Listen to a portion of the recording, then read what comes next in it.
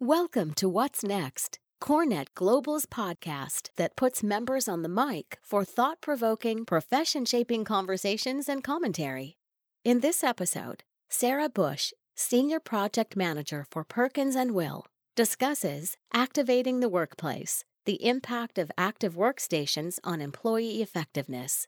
As a project manager at the award-winning architecture and interior design firm Perkins & Will, Sarah is superbly knowledgeable about current and past industry trends. She is thoroughly familiar with the intersection of design profession and related professions. She is well respected across the interior design industry and is equally avid as either student or mentor. Sarah has worked across a variety of fields throughout her career, from business development to project management to design. Her poise, flexibility, and good sense carry her through many unpredictable situations. Sarah, thank you. Thank you very much. And welcome. This this learning session is going to be talking about activating the workplace, the impact of active workstations on employee effectiveness. And the information that I'm going to talk about is as a result of some research done by our corporate interiors group in the Chicago office of Perkins & Will.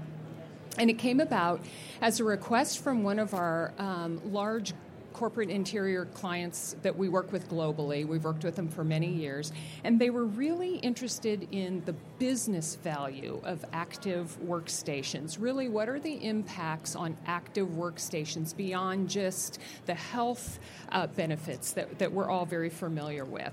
How do active workstations impact the effectiveness and the ability of people to do their everyday job responsibilities? So the research was completed by Mary Baker. She is a knowledge manager in our corporate interiors group, and she analyzed a very extensive body of both scientific and academic journals and studies and really focused on this issue of workplace effectiveness. So a big shout out to Mary, and I'm hoping that I can do her works a good service in a 15-minute recap here today. So if you want more information besides what I'm going to be talking about, we've got a white paper that summarizes the findings. You can find on our website, as well as the annotated bibliography that really describes the research criteria and methodology. And I know that's really important when you're trying to take research and implement it and make important decisions based on that. So right here, many of you are standing up for this, and you may want to be standing up a little bit more by the time we get done with this. But you all came here today already knowing that sedentary behavior either causes or intensifies an entire range of health problems or health risks, from heart disease, diabetes, pain, various types of pain, as well as abdominal obesity. And you know, what was it, 5 years ago, 3 years ago, when sitting is the new smoking sort of became such a popular phrase. And I think what that did for those of us in the workplace world is it really brought to bear the popularity of this phrase of sedentary behavior. And so let me just do a baseline of some definitions that I'm going to throw out there throughout the next 15 minutes. So you may know all of this already, but sedentary behavior, of course, means sitting or lying down for long periods of time. Now, physical inactivity, which sounds a lot like sedentary behavior, actually means not meeting the physical activity guidelines that are set forth by CDC and other health organizations. But did you realize that you can be doing enough physical activity to actually meet those physical activity guidelines, but if a large amount of your day is spent sitting down, you actually are considered to be involved in sedentary behavior. So this means that once-a-day workout that you do, if you're working out in the morning or working out at the end of the day, if a large portion of your day is spent either at home or work or travel or studying, if it's spent in in sedentary behavior, then you may still be prone to some of those serious health risks. So that once-a-day workout isn't the whole story. What we need to recognize is that reducing sedentary behavior throughout the day really needs to be part of our overall approach to good health. So CDC has some interesting statistics. 20% of adults meet the physical activity guidelines. That's only 1 in 5 of us. The other one that I think is really interesting is, on average, the CDC is saying that 77% of an adult's waking day is spent sitting. So 77% of a 16-hour waking day is actually 12 hours that we're spending sitting. So I think you can see why the workplace became an easy place to pinpoint as a prime opportunity to reduce the detrimental effects of sedentary behavior, and why health-conscious organizations are really embracing all different forms of ways of getting people moving throughout the day. So for this particular discussion, what we're focusing on is the active workstations that are more established, meaning sit-stand desks and treadmill desks. Some of the more emergent forms of active workstations are really not rolled out at this point with enough significant data for enough studies to really have been done. But, more is happening on this topic all the time. So we're keeping up with it, and I'm sure you will too.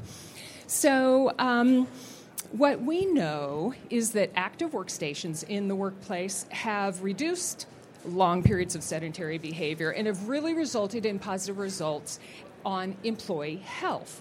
But again, the real question here today is, what about the impact beyond just the physical health? What's the business value of having these active workstations implemented throughout your global or your national standards? And can employees really compete the tasks that they're doing while on a treadmill? And do active workstations, do they help or do they hinder employees, in doing work throughout the day?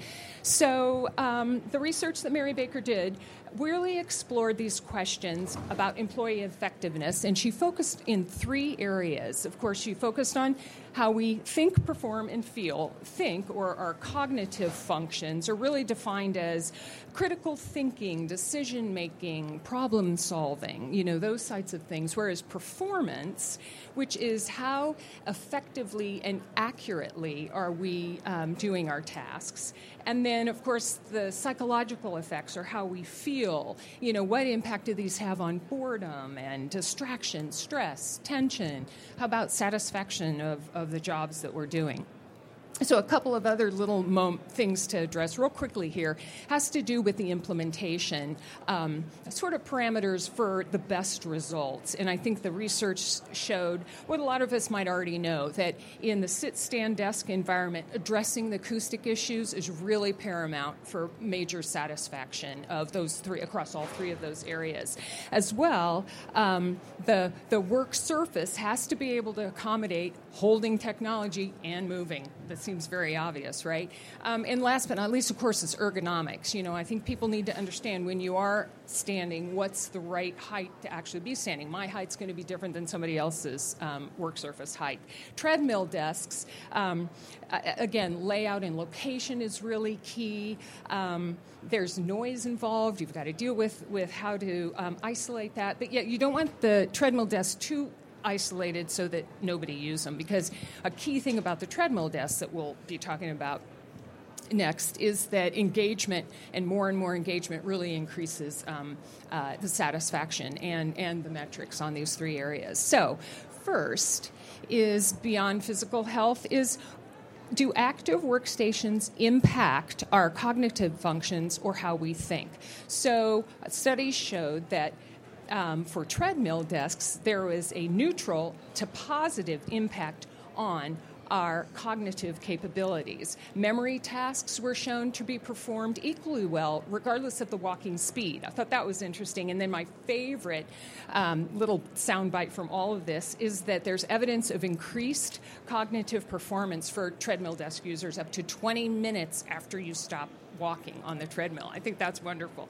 Sit-stand-S, as you can totally understand, again, also neutral to positive impact. And again, what this crazy scientific quote says is that basically if you are able to stand in frequent intervals for a total of 90 minutes, then that will help improve your memory and attention, which I think is great, a real win-win here. So how about performance? So sit-stand-S, a really positive performance to neutral performance. I think you can see that the tasks that you're performing, again, this is effectively and accurately performing tests. There's not that much difference standing as there is sitting. And in one case, as this slide talks about, 65% of the participants reported increasing their productivity after 6 to 12 months. So I think that's more comfortable.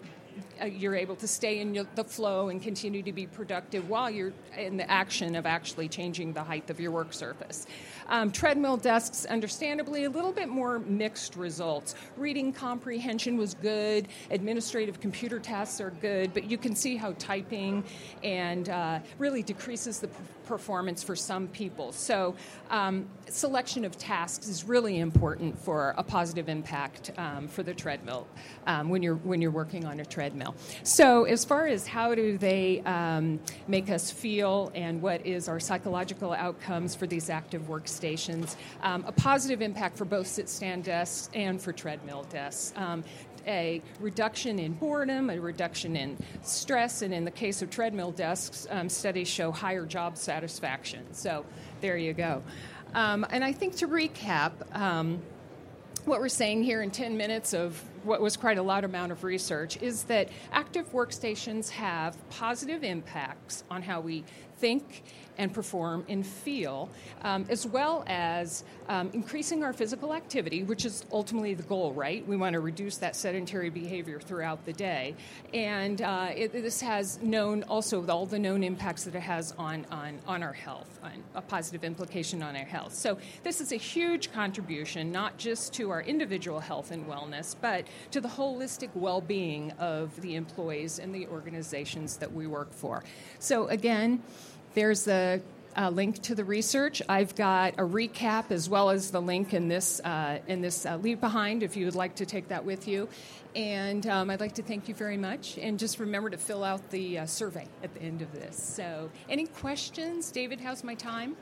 I got 2 minutes. Wow. I must have talked really fast. So if anybody has any questions, just let me know. And I did show our well-being video right before many of you came in, and it's available on our website also. And it's a really kind of defines that very holistic view of well-being. And one piece of it is, of course, what we talked about today. So thank you. Thank you for tuning in to What's Next. Have an idea or point of view? Want to record a podcast of your own? Visit cornetglobal.org/podcast.